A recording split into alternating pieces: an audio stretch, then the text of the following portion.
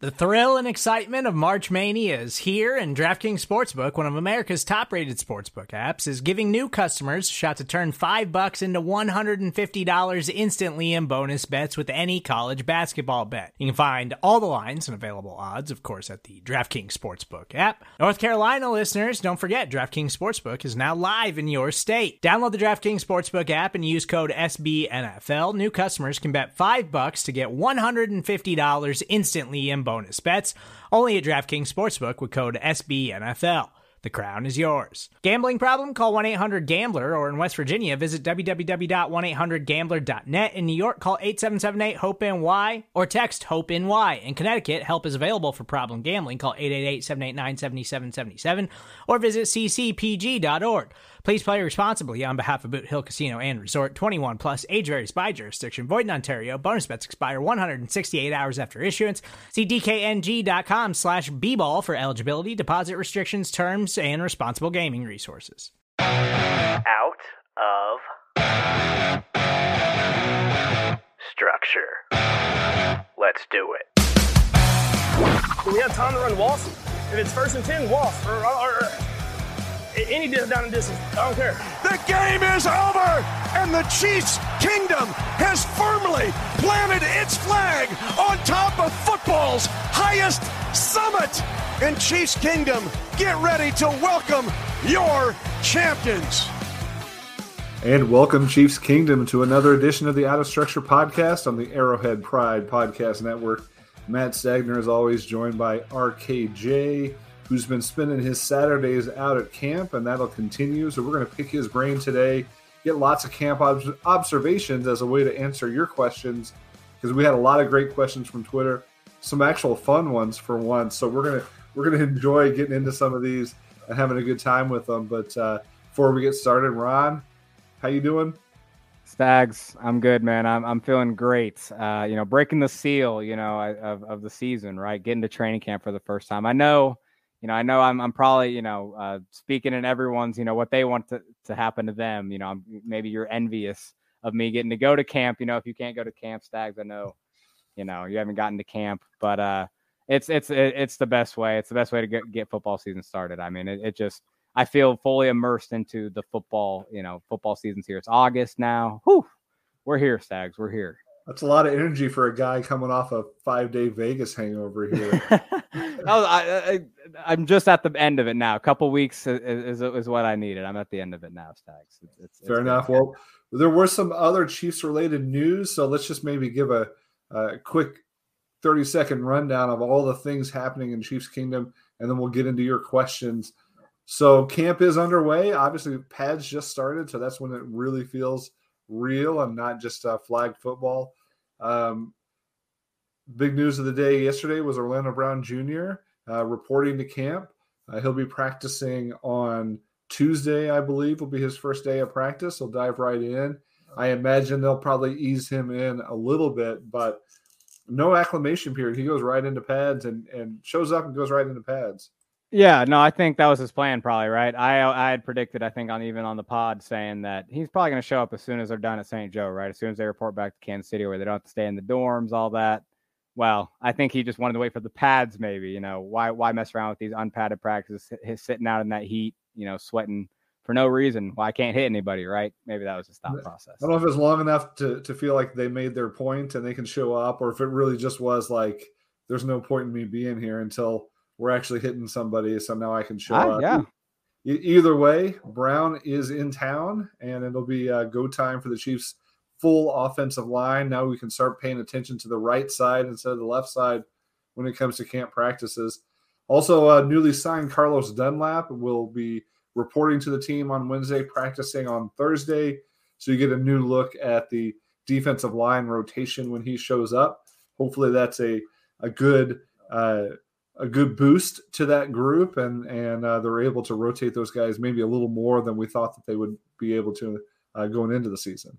Yeah, and that's one thing I want to make sure to preface this whole show with is, the OLDL stuff, guys. This week is when it really starts, where you can really get some observations in at training camp. And I didn't really pay attention to much, Saturday in that respect. I mean, no pads. I mean, it's hard to really take away much. But now that Brown and Dunlap are going to be there next time I'm there, check in next week. I'll definitely have some OLDL takes, a lot stronger takes in that department. You bet my DMs are full of clips of OLDL one-on-ones and highlight reels, and I love it. It's good time. We've seen some fun stuff there, and I know we'll get to a lot of that as we go through your questions. Injury news, Jody Fortson left on the front of the cart the other day, which, obviously is a lot better than the back of the cart. He is out there walking around today, not practicing, but it looked like he was doing okay. Andy Reid was very clear that this is a minor deal. He'll be back in a few days. Yeah, well, we'll talk about Jody maybe a little later, potentially, depending on some of these questions. But I will say right now that's your tight end too, going off the field on the cart, because he's looking really good at camp, man. I think Jody's he's definitely looking like the second best tight end in my eyes. So that's more than just a backup tight end, or a third or fourth tight end going off the cart. So that's a big time news. And I assume they'll be cautious with him because he has come on so strong. He did pick up right where he left off. They're going to give him the full veteran treatment and say, hey, we don't need you out there re-injuring yourself. Hopefully he can stay healthy, though, because that is going to be the big question now, coming off of a lost season or lost most of the season. Yeah, having another leg injury. All right, we don't want to slap that injury-prone label on him too soon. So hopefully that's a short-term thing. The shortest-term injury of all, I think, was Patrick Mahomes. Got his foot stepped on. Let everybody sweat a little bit more than they already were, but was right back in action. Sounds like that was no big deal. Yep, sure sounds like it. Yeah, I'm glad it turned out to be nothing, Stags. It was scary for about 2 seconds when I first got the notification, but it seemed to be okay. Well, we got tons of questions, and a lot of them carried on some of the big themes of what you expect to see in training camp.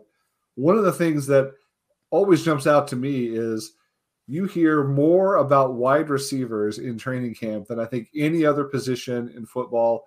It's definitely, more than the linemen, more than the quarterbacks even, I think.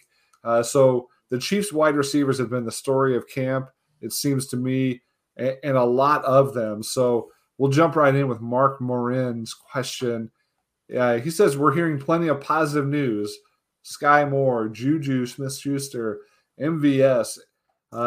Is Josh Gordon showing anything that would indicate that he would make the team? And he also notes that Justin Watson looks like a guy that could make the team because of his special teams ability. I saw he finally made a couple plays in camp today. So is there a candidate that might take away that fifth or sixth wide receiver spot from Gordon or Watson? Well, yeah, no, before I get into the talk about the new receivers, the guys, the Moore, Juju, and MVSs, we'll answer Mark Morin's question, because when I was there Saturday, I saw a lot of Darius Fountain playing with those first team reps with Patrick Mahomes. Fountain was that guy besides the top four, and then Justin Watson seemed to be that fifth guy that I saw getting reps receivers with the offense. Now that's not a name. That's not a name we've heard much about. I know. Season. I know. Last preseason, he was everyone's darling. He had a great preseason. Had a few really highlight catches. He plays that X position. He's a typical X, and that's what he was playing on the field Saturday. And yeah, you're talking about Josh Gordon, who I have said on this podcast, it sounded like he has momentum to make the roster this year.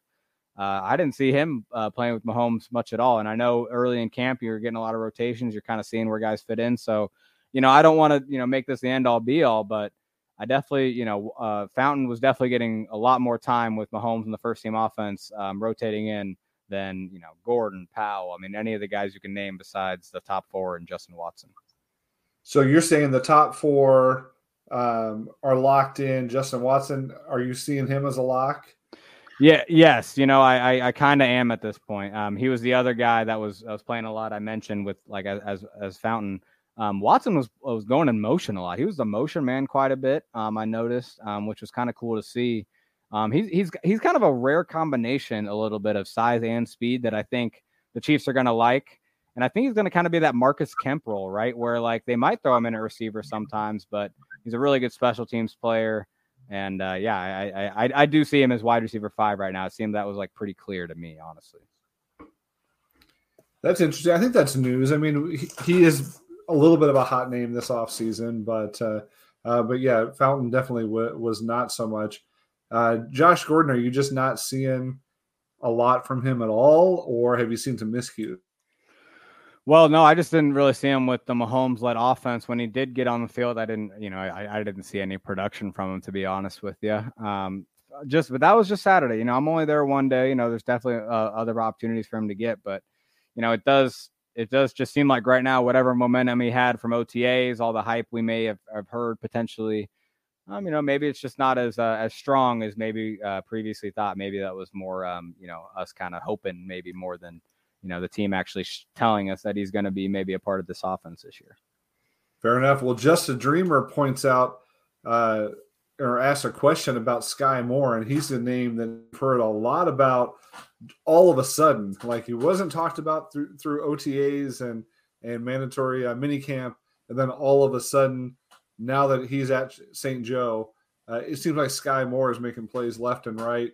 The question here from Just a Dreamer is, do you see him effective on the outside and not just in the slot? What do you think about Sky Moore and position-wise and performance-wise so far? Yeah, I went up there kind of wanting to be skeptic a little bit because I think people maybe have just been getting excited about a rookie that, we haven't seen yet, maybe just, kind of confirmation bias almost in some instances. I don't know, man. He looks pretty dang good. I know there wasn't pads on Saturday, but just his route running, how smooth he is in and out of his breaks. There's a specific play, where he separates from L'Jarius Sneed over the middle. And I just think he was so smooth out of his break and so, he's kind of one of those players that doesn't look as fast maybe as he actually is, right? Because he's so smooth. And I think it catches Sneed off guard. And I think that's what you're going to see in the NFL is he has that kind of movement that's going to catch people off guard, and it's going to give him those angles in the open field and different, on routes. So all that to say, I absolutely do see how he could, be an outside receiver and a slot receiver. I think at first, obviously, when you have these kind of bigger receivers that can take out on the perimeter jobs, Sky will definitely be, at his best in the slot as a rookie, I would think. But that's where I want to just say real quick, man, his emergence, it's going to be tough for everyone to get the ball here. And if Sky really earns some targets, man, that's where someone like McCole Hardman, he's really led that hype train for him. I'm kind of getting worried, man. I really thought he'd be that kind of the most experienced player in the offense and maybe kind of leading the receiver group, but I'm kind of getting worried that we're going to see a pretty defined role from McCole once again, as he's kind of maybe the complement around the other three receivers being kind of the truly difference makers in the offense. Before we get too far into McCole, back to Sky, I really do remember the pre-draft process.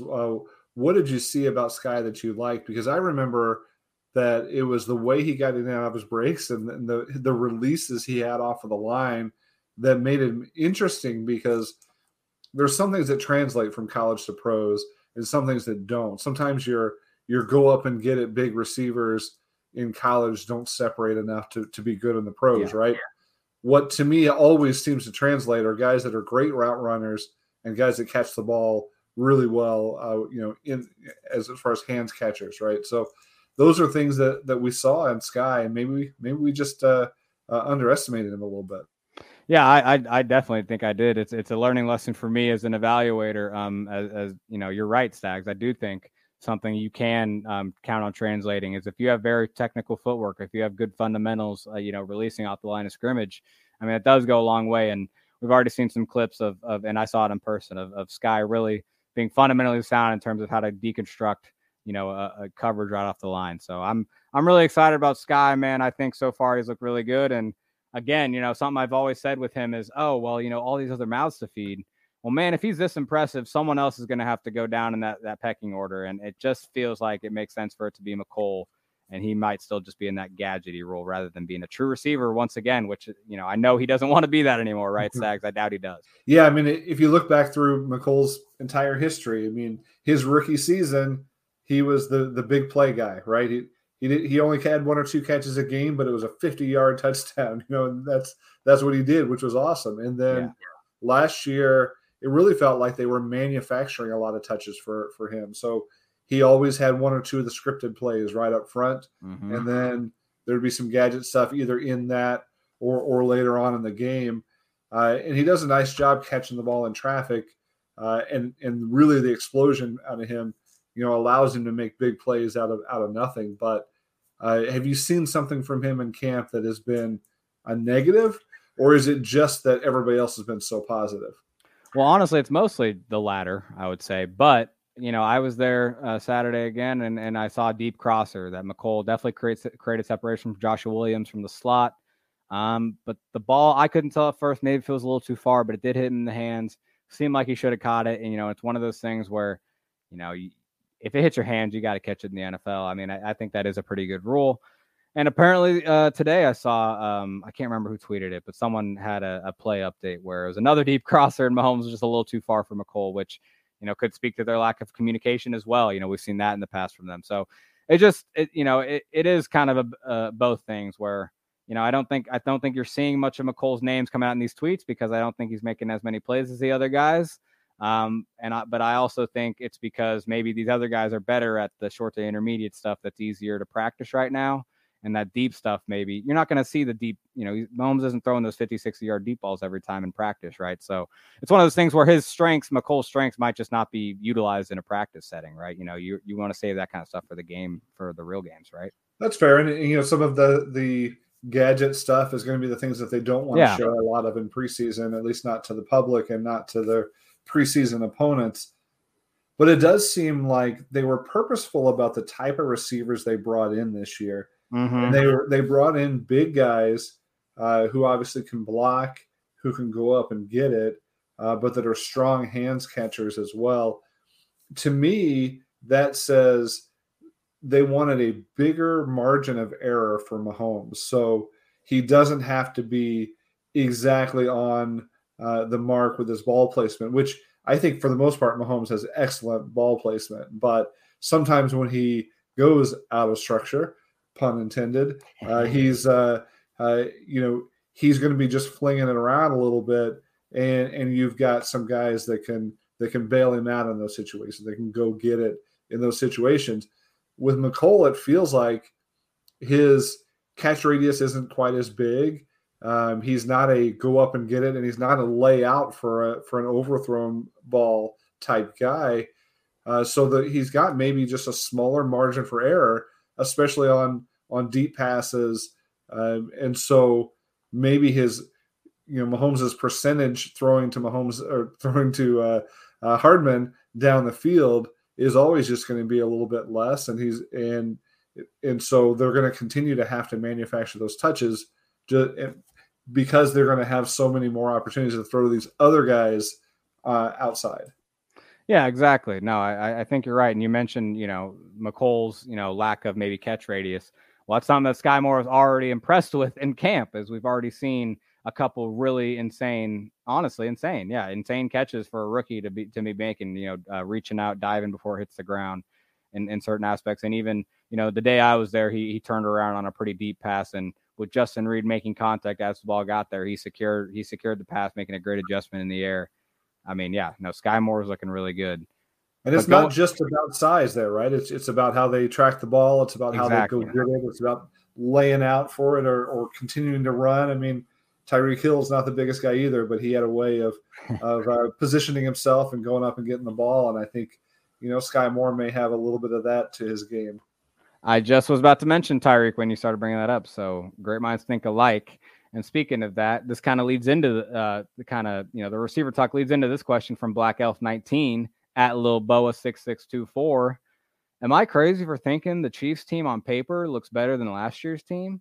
Even with Hill gone, it seems like we are better and deeper at the overall receiver position, which we kind of did talk about. But I mean, real quick, Stags, are we deeper at the receiver position? I think we both agree that's correct, right? I mean, deeper for sure. Yeah, exactly. And so, yeah. So, but what about the pass rush and secondary? He says it feels more promising than last year's group. Do you agree with that, Stags? That's the real question. I think promising is the key word in all of this, because it's a little bit of like the devil you know versus the devil you don't know. And some of that, I'm going to keep throwing out cliches here, but familiarity breeds contempt. And so I think a lot of the guys that have transitioned off of this team were guys that we love to hate after a while. Demarcus Robinson, Daniel Sorensen, Ben Neiman.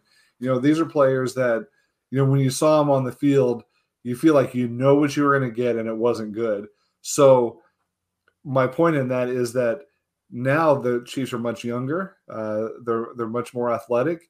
A lot of unproven guys that they're going to be counting on, but that does make it feel more hopeful for a lot of us, I think, because they've moved on from players that we felt like were holding the team back, and they've moved on to young players with a lot of upside. So to me, the optimism here is not unjustified, but maybe comes with a little bit of an asterisk in saying, yeah, we're optimistic now, partially because we haven't seen a lot yet, partially because these are young, these are rookies. These are not the same old Chiefs that you've been watching over the last few years. Yeah, and I'll bring in Stefan at Casey Royalty 25's question as well. He just asked, pass rush enough or still more work to be done? I think what you're getting at a little bit is just the fact that when you say promising, I think you can be more hopeful because I think they just have more bullets in the chamber this year in both the pass rush and the secondary, right? Yeah, they may not still have these top end guys that you're feeling super great about. Pass rush, you have Chris Jones, and still we can say Dunlap, we're hoping is maybe an upgrade even over Frank Clark potentially. He absolutely could be as a pass rusher. We'll see. But just in general, they have more bullets in the chamber in both positions. And I think that's where you feel a little more excited about the groups. Just have more names to throw out there, more chances at having good players. I think last year you just didn't, right? Yeah, I think so. I think they've upgraded the depth. They've gotten younger. They've gotten faster. They've gotten more athletic. And so all of that makes you feel better about the team. I think prior to the Carlos Dunlap addition, as crazy as this sounds, a lot of people still would have said the roster was worse because there was just so little hope or so little depth at pass rush. And now bringing in Dunlap brings a competent player to add to that mix, someone who can eat up a lot of snaps or at least his share of the snaps and could be productive in that time, more productive than Melvin Ingram, who was a great addition last year. So I think there's a lot of reason to think that was, maybe the keystone, maybe the last missing piece of this roster as it's constructed. Not saying he's the best player on the roster. You'll see in my player rankings that he's not going to start off really high on the list of best players on this team. But his addition, I think, is the last big thing holding this team back was the pass rush or the lack thereof. And I think you can finally say now, okay, they have enough bodies to start the year at defensive end, and there's enough hope on the rest of the roster that they're going to be better. I think the secondary is going to be better. I think it was time to move on from some of those guys, namely Tyrann Mathieu and Daniel Sorensen. And I think you're going to see a lot over the next few weeks from Justin Reid, from Cook, who we'll talk about in just a minute. But I think there's enough hope with Joshua Williams coming on. I want to hear your thoughts on him, by the way. But I think the young guys in the secondary are going to be exciting. They're going to be fun to watch. They're going to be out there making plays and playing fast, and that'll make a difference. And the pass rush should be at least as good as it was last year. And so, therefore, yes, I think I'm there now. I think it's a better team than it was last year if everything goes according to plan. Yeah, I think I'm there with you. And you talk about Dunlap. Just want to plug myself. Go look at the film review I did of Carlos Dunlap, because I do think he is going to make this pass rush, I think a level better. I think it doesn't just get a little better. I think it does get, a good amount better, honestly, adding him into the mix. But one guy, that hasn't gotten much pub from camp yet, honestly, Jim Noble asked about at Jim Bob Cantex. Will they find a way to get Leo Chenal on the field consistently? Because he's excited about him. I'm just going to say real quick, he is not the starting Sam linebacker right now. And that can change, obviously, and it may change before we get to week 1. But that job goes to Elijah Lee, the Blue Springs product. So got a local kid kind of stealing the shine from our guy Leo Chenal. Stags. Are you kind of is there any takes on Chenal not being the starter yet, or are you just kind of not worried about that at the moment? Well, Jim, unfortunately, I think that Leo Chenal is going to be that guy that all season we're complaining because he's not on the field, and we feel like he should be. So we're going to be yelling at Spags saying, put that guy in because he can hit somebody, he can get to the quarterback. I'm just not convinced yet. I'm not optimistic yet that they're going to consistently use him in the way that we'd like to see it. I think they'll start with a veteran. They'll give him every chance to work his way in, but no, I don't think they're going to find a way to get him on the field consistently. What do you think, Ron? Well, I do think there's a chance that it's just early, right? And that, you get a veteran in to start the camp. But maybe, Chenal kind of earns that spot over time because he was rotating in with the ones. He did get time with the ones in team 11 on 11 while I was there. But yeah, Lee is definitely the starter right now. And yeah, maybe, it just might be kind of hard for Chenal maybe right away to find a role just because, there are a good amount of linebackers on this team now that Elijah Lee has experience, so, and Spags likes experience. So, but yeah, I think it might just be early. I think that might be the case. Well, we have so many more questions here and so many more of Ron's camp observations that we're going to try to squeeze in. I'm just going to go rapid fire here. And I'll jump in once in a while, but for the most part, I'm just going to try to get Ron's takes on your questions.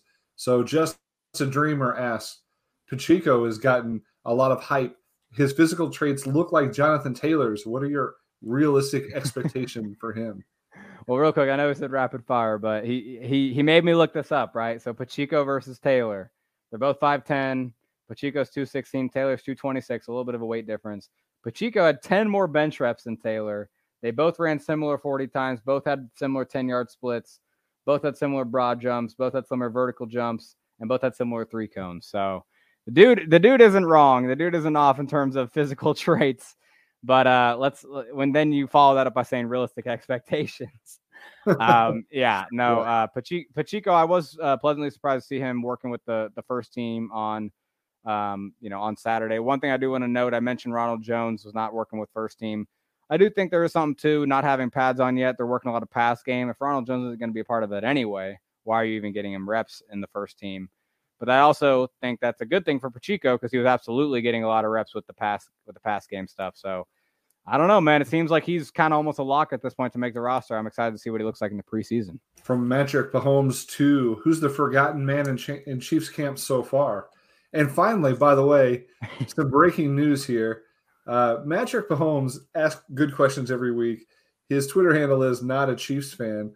And this week he finally clarifies for us, yes, Patrick Mahomes is a Chiefs fan. So I'm happy to hear that is a misnomer and that he really is a Chiefs fan. But go ahead with this question on Forgotten Man.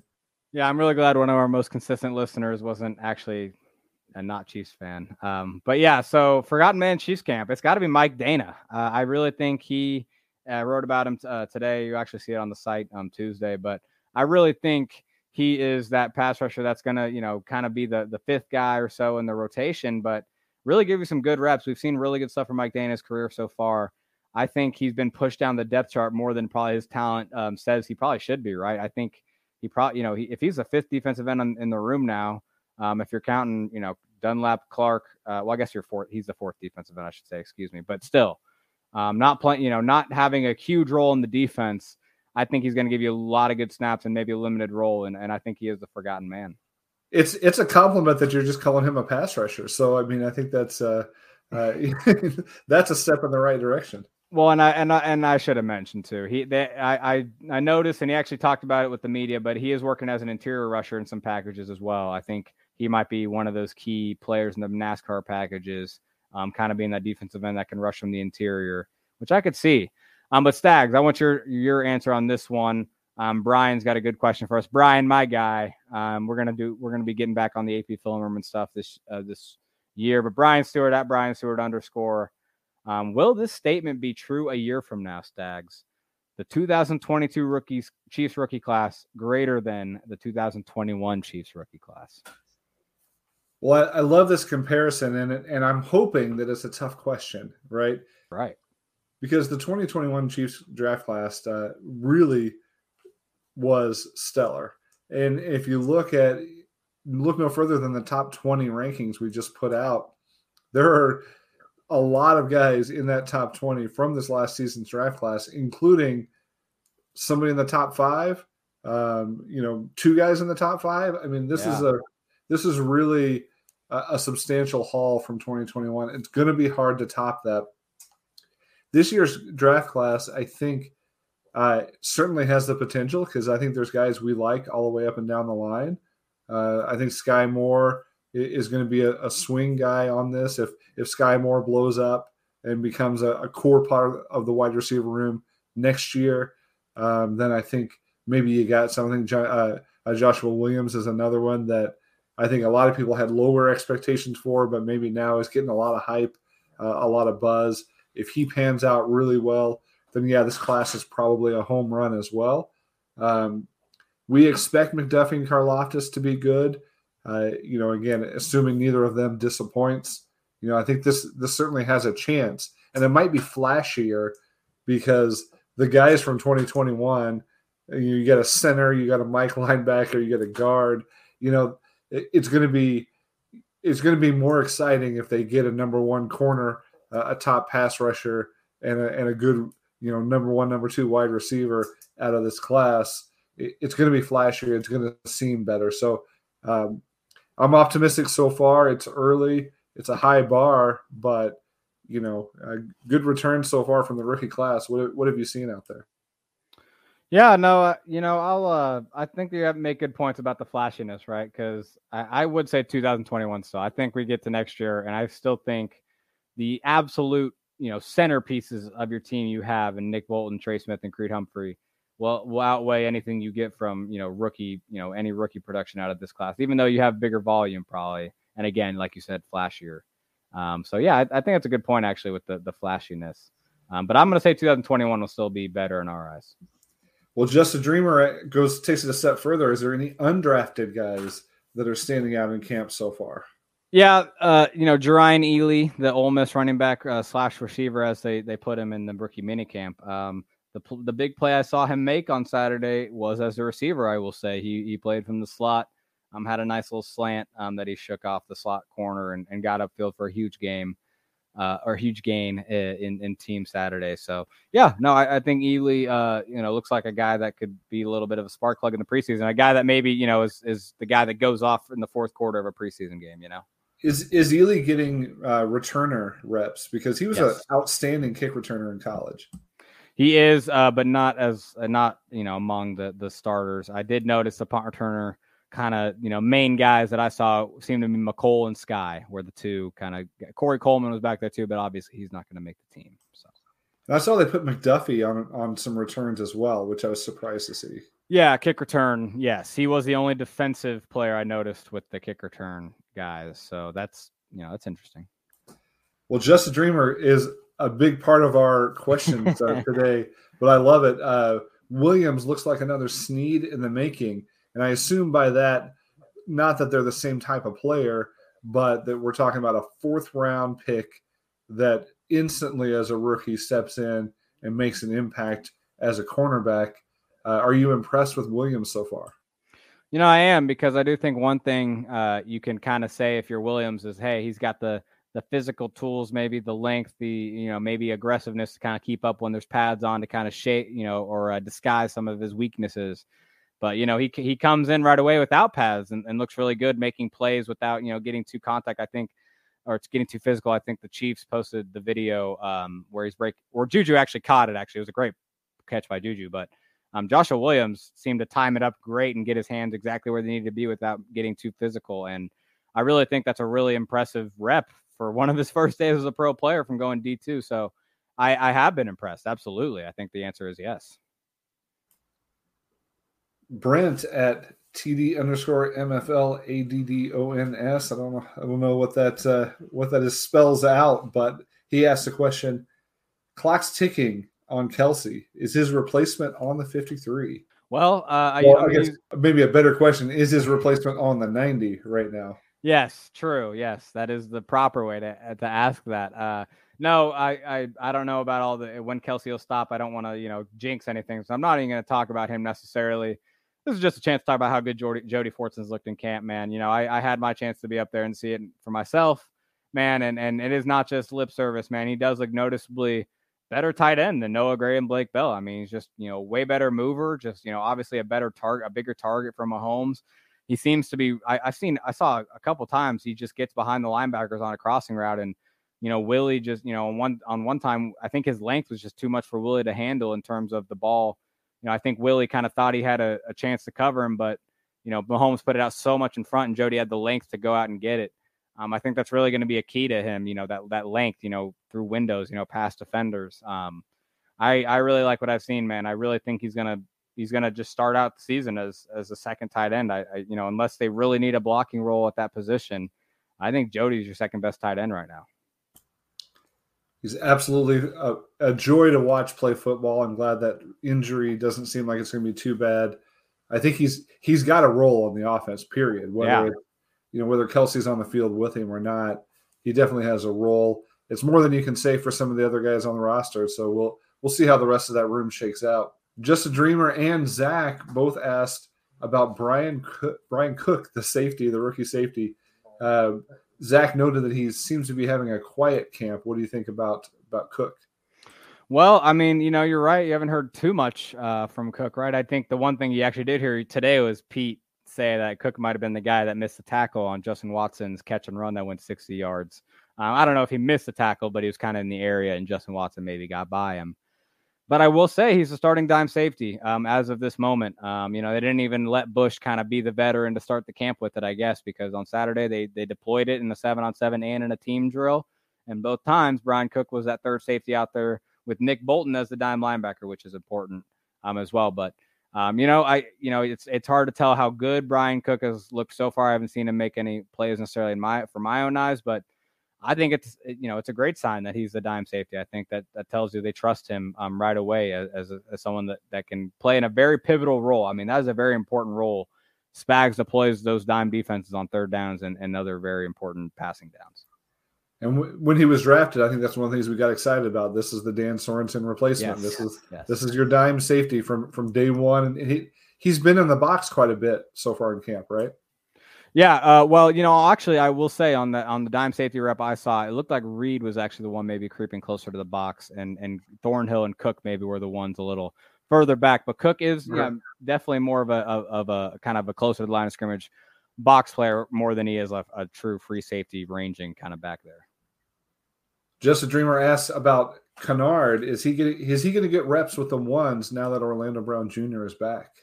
Honestly, right now I'm gonna make this nice and simple. I think Andrew Wiley is the team's right tackle, and I don't think they're really worried about changing him out of it. I think they're good with his pass protection. I think they're going to trust him more, and I think they're going to roll with this same offensive line they had last year and kind of use that cohesion as a strength. Win Wesley, any word on Taylor Stallworth, the defensive tackle that they signed from the Colts? Well, right now it looks like Turk is playing over him. Tershawn Wharton is playing over him, but I meant Colin Saunders seems to be playing over him. When I saw the second team unit, the starting defensive tackles were Saunders and Turk. So Stallworth is kind of playing behind them at the moment, but there's plenty of time. It's still very early in camp for Stallworth to prove himself over Saunders. But that is the battle right now because I think it's going to be hard for both of them to make the roster, although it is possible. I think it's between one or the other.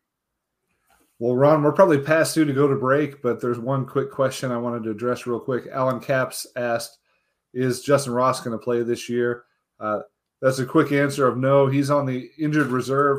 And if you put somebody on IR prior to cut down day, prior to making the 53, that's the type of IR that's a season ender, period.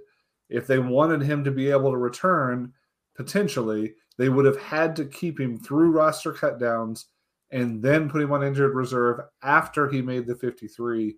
That did not happen. His season is over. We'll see him next year, hopefully. Yes. Well, with that, Stags, I appreciate you getting there. We'll just take it to break here. All right, we're back here on the Out of Structure podcast on the Arrowhead Podcast Network. Appreciate you listening. As always, we're back on our weekly schedule as we get camp kicked off here. We've been talking training camp all show. We got a little bit of an abstract question here from Jake Wilson, our a constant question asker. Jake Wilson at Jake for Now on Twitter.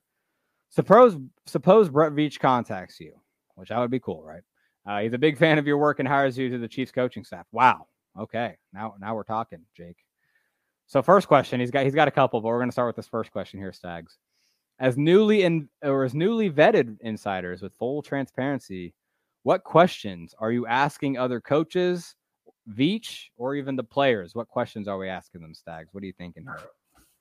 All right, so I just want to clarify. The question here says that we're hired to the coaching staff. So we're not just insiders. We're not like PR folks that have good access to the team. We're actually coaches. So my first question is, what has gone wrong with this organization that they didn't find a better candidate to be a coach than me? That's my first question. Well, they answered that, and now we have our second question, Zach, because we can't answer that one. And trust me, I'm in that same boat. My second question, though, is in all seriousness, is if Frank Clark's contract hadn't worked out the way that it did, would you have actually wanted to keep him around? Was he going to be cut if he didn't do that? Well, I like that question. I really like that question because you're right, man. I've long thought that myself because you see them get rid of Hitchens and Tyron. You think it would kind of make sense to have that clean sweep of the leadership, right? I like that, Stag. But now there's a lot of positive talk about Frank. He's right out front. He's looking quick. You know, he looks like he's poised for a good season. They were very frank about his performance last year, talking about how he was didn't have his best season, could play better than that. They were very honest about that. And so, maybe this was the plan all along, but it sure seemed like that was an afterthought that he stuck around. So I'd be curious to see what the true thoughts were about that. Well, so when I looked at this question, I kind of thought about it and kind of like, so I'm trying to get like maybe some more of just like inside information. And like maybe like so I can make decisions, although honestly I'm on the coaching staff, so I really can't be making many decisions. But I don't know. The thing I kind of wanted to figure out was like who are the actual like leaders on this team in terms of like who are the guys that like are actually kind of doing what they say, kind of backing up their talk, and who are the players that maybe are saying something in the media and maybe behind the scenes it's like they're not the hardest worker. Or they're not let's actually weed out those guys, right? Like, let's, if again, I took this as like, I can do something about the information I have.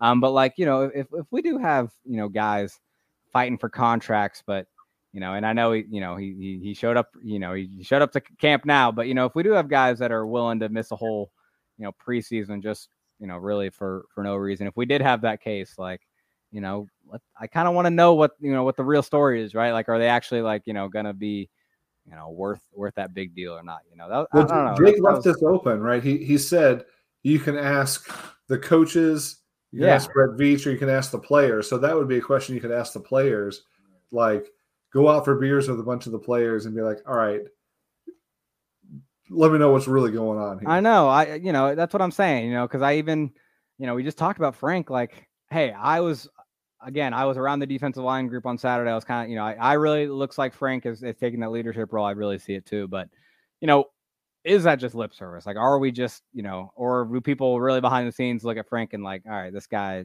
he says a lot. He talks a lot. He gets up in front of the mic and says, I love listening to him talk because it seems like he's genuine. It seems like he's honest. It seems like he means all of it. But do the players actually kind of, get behind him on those kind of things? I don't know, like it's, I'd be curious to know if how much respect he garners in the locker room. That's fair. I think all of my questions were really of Brett Veach more so, and somewhat of Andy Reid here, because the next questions I was going to ask, again, inside information. What do you really think about McCole? What do you really think about Clyde? Like, because those are two players that I suspect that they do like, maybe more than a lot of fans, but maybe they just feel locked in because they're draft picks. So I'd be curious to get the real story on those guys. Yeah, I would like that, or just, for Clyde specifically, maybe even asking like, okay, what was like the entire, like last year, like, did he really get impeded this much in the offseason where like, there was just no, implementing of him in the offense, and what happened where Darryl was just like locked in as this third down back and Clyde never saw the field in third down? Was it trust thing, or was it really just like, was it pass pro? Yeah. Yeah, exactly. Or was it, because I do think there was maybe some legitimacy to his offseason really getting kind of impacted, and his, not being full go at training camp or in the preseason, and them not really ever getting the chance to really get him going in the way they wanted to. Because I haven't said it on this pod, so let me say it real quick. One other observation I had, I think I said training camp observation I had. Clyde, I saw one play where he's lined up as receiver, runs a great slant route, breaks off. I can't remember who the corner, or I didn't see who the corner was, I should say. But man, he created a lot of separation. Would have been a huge pass play if Mahomes threw him the ball, and it looked like Mahomes looked his way. And I don't know, maybe there was another defender blocking his vision, but man, I don't know. If we see a little bit more of that, I really think Clyde could be utilized as a receiver, kind of split out wide a little bit more than he has been in the past. Well, that actually goes right into Jake's second half of his question, unless you had more to add on the questions you would be asking. What ideas or concerns are you bringing to the staff meetings? And yeah, that's one of mine is let's throw the ball to Clyde. Like, that's a brand new idea that they've probably never heard before. That we could introduce this idea of Clyde as a receiving back. I know, right? No, actually, because the play actually I saw that I just mentioned, they actually had Burton in the game as well, but he was just like the running back to the left of Mahomes in the shotgun, right? And so you look in the huddle as a defensive coach, you see, okay, they have a fullback and running back. They're probably going to run the ball, and they probably had Travis in there too. So that's a tight end and two running backs, right? Then you can come out if Clyde can actually play a receiver. If Travis, obviously, we know can split out wide, then you can just have your fullback pass protect, and then you have four wide, right? But the defense thinks you had a running personnel in, so they have a heavier defense, right? Those are the kind of things you can do when Clyde can truly line up as a receiver. So that's where I'm kind of excited about it. And I would imagine Burton can pass protect if he needs to. Exactly, right? Exactly. But I should say one of the new idea concerns I think he meant concepts when he said ideas / concepts. Are you bringing to staff meetings? One thing I kind of thought of that I would do if I'm a coach, I would use a lot more of these bigger receivers like Juju, MBS, or Justin Watson straight up as the H back on these plays where you see like Noah Gray leading up the hole or Blake Bell kind of, pulling around. Juju can pack a punch with a hit, man. And Justin Watson at the same time, dude, I think that dude can move for his size and also can block as well. He's been a great special teamer in the NFL. So I would like eliminate, I'd probably, eliminate some roster spots at tight end and fullback by having, receivers kind of play more of those roles more, even though it may not be what they want to do, right? Which is probably why it doesn't happen. I doubt receivers want to be the ones making those blocks a lot of the times, but I just think it's a way to kind of, make your roster more efficient and also make your formations more versatile, right? You have guys that can block and go out and make big plays as pass catchers too at the same position. Yeah, I mean, I was going to introduce another new concept that's just groundbreaking and that nobody's ever seen in the NFL. It's called the play action pass. And it's, we joke about that because they have to run the ball. They have to be a threat to run the ball in order for play action to work. And so I think with a guy like Ronald Jones in the game, play action should be something that they can leverage because eventually – teams are going to see him coming in. They're going to know that they're not throwing to Ronald Jones, and they're going to stack the box against the run a little bit. I'd really like to see that concept and that part of the offense just developed out more. It's what's old is new again, maybe in this scenario, but I really think that working on Mahomes because Mahomes has good. He's got good handiwork right there. He's got good ball handling skills, if you will. So being able to utilize that in a different kind of play action package, and maybe a little bit more old school, and setting it up to the point where it works would be a concept I would love this coaching staff to figure out. Yeah, no, I'm totally with you, but I think we got to have a little fun with Christian's question now, Stags. All right. Well, he's saying when we go to a game this year, what are we all packing for the tailgate? Christian's saying we got to figure out the food, the drinks, the games, the music, all of that stuff. So I'm assuming he's talking about an AP staff tailgate. So we've got the big tent. We've got the Arrowhead Pride flag flying. And apparently he's put, for some reason, Ron Cotton Jr. in charge of music. So, Ron, what's on your playlist to get this thing started. Yeah, no, I appreciate you, Christian. Shout out Christian Gumminger, a great writer at AP. He put me in charge of music for some reason. The youngest of the group, I think. I would assume I'm the youngest. I don't think anyone's got me, but I mean, there's those Chief songs that I think we're about to list off. But if you're asking me what kind of music, I love me some J. Cole, some early Kanye West. If I want a piece to everybody, Red Hot Chili Peppers is always the way to go. Green Day back in the day, I could get down to some Green Day too. I'm a mixed bag, Stags. I'm a mixed bag. I can appreciate that, man. A lot of that stuff from my era too, even if I was a little bit older when I was listening to it than you were. Green Day was Green Day was the 90s one, not the current stuff, not the modern. Absolutely. There's a lot of stuff on that I would put in there if it was my music. We were trying to think about before the pod some of the classic Chiefs songs, and these are going to be pretty obvious to most of you, but I really like the Tech Nine, both the KC Mo song and the Red Kingdom. So I'd be playing a lot of Tech Nine in Kansas City at my tailgate. Ron, you had some of the old school, like the Chiefs songs that you knew growing up. Oh, yeah, dude. I remember going to Arrowhead, and they used to have the best song selection for kickoffs, for touchdowns. Rock and Roll Part 2 by Gary Glitter. I mean, come on. That's still the touchdown song in my head. I remember back in the day, kickoffs, Black Betty. Anyone else? Welcome to the Jungle as well. They used to play those. I think they still play Welcome to the Jungle for kickoff. And then obviously Stags, we all know, which I honestly am kind of getting tired of. I can't lie, but Fight for Your Right to Party is the touchdown song now. Stags, are you approval of that? I don't know. Did I get your take on that? Yeah, no, I'm all right with that song. Okay. I don't mind the Beastie Boys. I haven't gotten tired of it yet. It's obviously they're playing off Travis Kelce in the Super Bowl parade, right? So that was a great moment, and so I'll appreciate it for that purpose. Gary Glitter, I know he was banned for good reasons in his personal life, but maybe we can get somebody else to cover that song and then use their version of it. That way it's not as controversial, because I do love that. That's the iconic Chiefs song that I think about, along with the Arrowhead Chop or the Tomahawk Chop song. That one's not as culturally appropriate anymore. So, maybe, I don't know if that's being phased out at some point or if we're going to continue using that one. But if we're just in the parking lot and tailgating, it doesn't have to be all Chiefs music. We can play the stuff we like. But,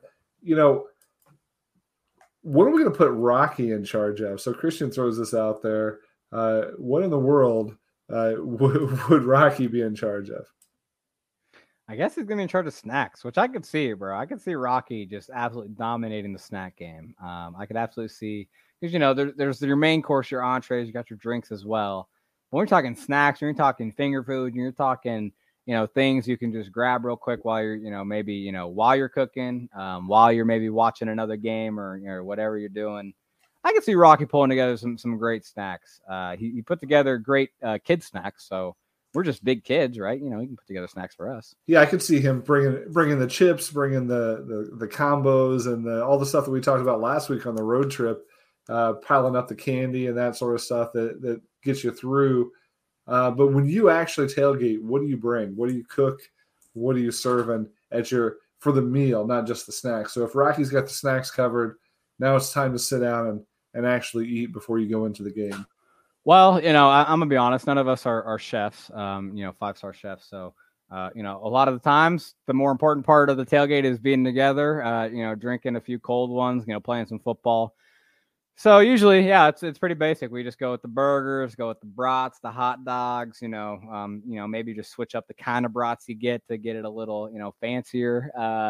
No, we go pretty basic. Get the grill going, just have something going. It's always nice to have that heat. The heat during the winter games too, so that's why you get the grill going. Well, I'm going to represent the out-of-town fans that roll through El Caesar gates on the way to the game. Yeah, and just bring a whole mess of already cooked barbecue. That way you can just get after it. You don't have to worry about setting up the grill and getting the charcoal going and then what to do with the charcoal after the game. That whole dance. It is a little easier. I still think this is the $1 million idea that I still don't understand why the Chiefs don't have food trucks and tents from all the major barbecue joints in town set up in the parking lot, because if I didn't have to cart that stuff in and I can go get it hot, there's not much I wouldn't pay for prices in that parking lot if you can get real Kansas City barbecue in the parking lot and not whatever the food service company is shelling out inside the game. Stags, that's interesting. How practical is that though? Because like maybe that's why it doesn't happen. Because like where do you put it? And then even no matter where you put it, you're just gonna have this long, colossal line that's you're gonna have nonstop orders. I mean, yeah, you'd have to have a lot of them. And I'm sure that the food service folks that have a contract inside the stadium would not be happy about the outside of the stadium I guess having other vendors. So, yeah, there's some logistical challenges, but that parking lot's big enough for a giant line of food trucks and a couple of big old tents. You know, there's already some corporate tents and other stuff out there where they're serving catered food. You know, why not have some real barbecue there? When it comes to drinks, though, what are you drinking when you get to the game? So I'm a beer guy still, you know, guys. I'm young. I stick to my beer. I love me a good beer. My dad loves Miller Lite. You can't do Boulevard Wheat right during a tailgate. You just can't get that that heavy with it. Michelob Ultra Lights, one of my go-tos. Coors Light, Miller Lite. So I'm a beer guy. Yeah, I can't do cheap beer anymore. I'm way too old for that at this point. But even when I wasn't so old, especially if you get there early and you're doing the full day and you got to settle in, I always start with like a vodka lemonade, Jack and Coke, or depending on how you're feeling from the day before, Red Bull vodka, whatever it is that gets your day going, and then you can kind of hit that right plateau. I always felt like that was a good way to start, and then I can have a beer when I get in the stadium. And you don't need a lot of volume of beer at that point. Yes, no, you're a smarter man than I. You're a wiser man, and I think I need to take that advice from you. But the superior Red Bull featured drink, by the way, is a Jaeger bomb. So I'll just say that. That's fair. What about games, by the way? So I heard you say let's toss the football around in the parking lot. Are we playing? I don't know what you call it here, but it bags or cornhole. Cornhole. Yeah. We're playing some cornhole here. I'm also a big fan of washers, by the way. Not everybody plays washers, but it's that's something we played a lot in college. It feels like a Missouri kind of game. Any other tailgate games we're missing? No, honestly, yeah, cornhole is really our go-to a lot of the time too, and just tossing the football. I don't really get to throw the football around anymore, so honestly, I love getting out there and especially get there early. There's plenty of parking space. I love just chucking that thing. It feels different when you're doing it in a Chiefs parking lot. So with the Mahomes I told this jersey story on. A couple of years ago when I went to the Chiefs game at Detroit, and when I was checking out their tailgate scene, they had this game where they had this long. It was like a miniature football field, and there's a chair at each end, and they were throwing darts, and I'm like, what is going on with this game? You set your beer down at one end of this field, and you're throwing darts. And if you hit at the other guy's beer, and if you hit the side of the beer, he has to drink like a quarter of it or something. And then if you hit the top of the beer and your dart sticks in the top, then he's got to chug the whole thing. So that was an interesting game. I can't remember what they called it, but get creative with those tailgate games. I appreciate that. Yeah, no, I've actually seen clips of that. I think that does sound like a fun game. Sounds kind of like beer die too. We play some beer die, but you can't play beer die outside, obviously, or out in the parking lot. There's a lot of beer pong that's played on tailgates. It seems like now. Oh, yeah, just gets a little windy sometimes for that. That's true. All right, so I think we got our tailgate wrapped up. I think we got to actually do this thing now. We've talked about it. I think we got to make this actually happen sometime. We've set it up. I mean, we got everything put together now. We just got to take action. Well, before we go, we'd be remiss if we didn't hit a couple of our segments that we've been doing every week. It's time for the final installment of the top 20 Chiefs heading into the 2022 season. So I had the top four. Of those four, at least three of them I felt like there was just absolutely no surprise about. obviously everybody knows who the number one player on the Chiefs roster is, the number one player in the universe when it comes to professional football. Anybody jump out at you on my top 4? Well, of course. Nick Bolton gets all the way up to 4. It's all the way past all the starting offensive linemen, all the difference makers in the secondary. I think last time I told you I'd have Snead a little higher than you had him. It's hard to argue having Snead over Bolton, though. I want to make the argument, but when you talk about importance to the team, Bolton's position, I think Snead, in the secondary, you make a lot of plays, but when you're the green dot, especially if he's going to be playing all 3 downs, which it does look like right now at the moment, he's the dime linebacker, which does mean he'd be playing all 3 downs. That is a much more important player, in my opinion. So, yeah, all of a sudden, he does become one of the most important players on the team, being a 3-down linebacker and pretty much the green dot of the defense. That's why I keep trying to remind everybody that I'm trying to be forward-looking about this thing. We knew the top 3 were going to be Mahomes, Kelsey, Chris Jones, and you can – there could have been times in the past where you'd argue Chris Jones maybe at 2, Kelsey 3, but over the last couple of years, I think it's become pretty clear that Mahomes and Kelsey are in a class all of their own in the NFL at their positions. Chris Jones is amongst the top players at his position in the league. Nick Bolton, I think, really burst onto the scene, and I did not expect him to be a 3-down linebacker. I didn't expect him to be a contributor as early on as he was. So he's crushing expectations so far, and they're putting a heavy load on him for 2022. He's going to be really central to what they do. I think that dime linebacker is really interesting because of his role in the run game, because teams love to run against the Chiefs dime package, right? They put a formation on the field that the Chiefs think is a pass-related formation. Down a distance would say pass. They put the dime package out there, and then they run for days, whether it's a quarterback running the ball, which happened way too often last season. But I think Nick Bolton can bring a little bit of that enforcer attitude and his ability to stop the run to that dime package, even if he's not the best cover guy in the world. Now he's the center point of that defense, like you said, on all 3 downs. That's a really good point about the dime defensive run, because, it doesn't – it's not only on 3rd down and 10 that he runs the dime defense. He'll run it just in any 3rd down sometimes, even if it's 3rd and 3, 3rd and 4, depending on the situation. And so, yeah, you do want someone a little more able to shoot a gap and make a quick play at the line of scrimmage if it is a 3rd and 4, right? More than Ben Neiman was maybe last year. Yeah, I agree, though, that it's a little surprising to have what we thought was a limited linebacker in the top 4. But as you look through the rankings overall, I think it probably makes sense. But remember, this is sort of a continuation of the series that I do throughout the season. It's called Market Movers. Keep an eye out for that. We'll have another edition of that probably coming next week now that we have training camp news. These rankings can shift. Number 1 never changes for some reason, but the rankings on down the line from 2 to 53 could shift as the season goes on. As you add players into the mix like Carlos Dunlap, as the rookies start taking off into their roles, as we see who the real number 1 wide receiver is, you may see some movement there. So be on the lookout for that. These are by no means a final ranking, but I think it's a fun look at who could be central to the Chiefs' plans this year. Yeah, no, Market Mover is always a good segment to keep up on. I think we'll have one for you next time. We have Stags and I together for you. But real quick, before we get out of here, Stags, I want to get nerdy for you real quick on the Reid remix.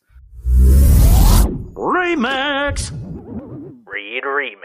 Anyways, with that, time's yours. Talking about 3rd down offense, I wrote it last week. Last installment, actually, of the Reid remix for the summer. And then I'm going to get into defense starting on this Wednesday. So be excited for that. I think I'll be looking at the different pass rush packages we could expect in 2022. On Wednesday. But for the 3rd down offense, real quick before we get out of here, I just want to say this is the one part of the offense, I'm going to be honest, I think could, I think almost definitely be a downgrade in 2022. And it's not really because, I'm not pessimistic about anything. Last year, they were a historic 3rd down offense. They had a 52.2% 3rd down success rate. No other team had a percentage higher than 48% last year. And in fact, no other team has touched 50% pretty much in the last decade plus. I only went back a decade. but 50% is unheard of for a team in one season. And the Chiefs got to 52.2% last year. And I just think one of their main reasons is because when in doubt, you had Tyreek Hill there. He led the team in third down targets and receptions on third down. And he converted 9 more first downs than anybody else on the team. He was a huge part of that. And that's where I think there's going to be a big difference this year. That's where I think the third down offense could just be a little less efficient this year. Hopefully the third and short offense is a little better, maybe with the run game that could be more impactful. But I think we saw that run game be impactful in those situations last year. So I don't think it may get incrementally better than what it was last year in the short yardage. So I think, and another thing is Kelsey, now he can get more easily double teamed on third down because Hill's not there to kind of, when you have Hill and Kelsey, it's kind of hard to say, all right, we're going to take him away on third down take both of them away on third down because you can't do that, right? Because you don't have enough defenders to do that. Now you can take one of them or the other way. It'll just open up other opportunities for other guys, but we all know Mahomes wants to go to Kelsey on third down, and so I think that will cause maybe some hiccups, some growing pains on third down there too. So all that to say, I just really think this could be the one aspect of the offense that we see kind of, not be as good and maybe be a little more frustrating than it was last year. If nothing else, it's a mean reversion, right? It's one of those things where exactly. They can obviously still spread the ball around, and they can do so even more this year. The reason to be optimistic would be that you can't just key on Kelsey, because if you got Juju and MVS and Sky Moore and McCole Hardman lining up in the backfield or whatever's going on third down, you're going to have a lot of options there that maybe you'll get less attention and maybe be more open than Kelsey and Hill were. But Hill really seemed to be that safety blanket last year in a lot of those situations.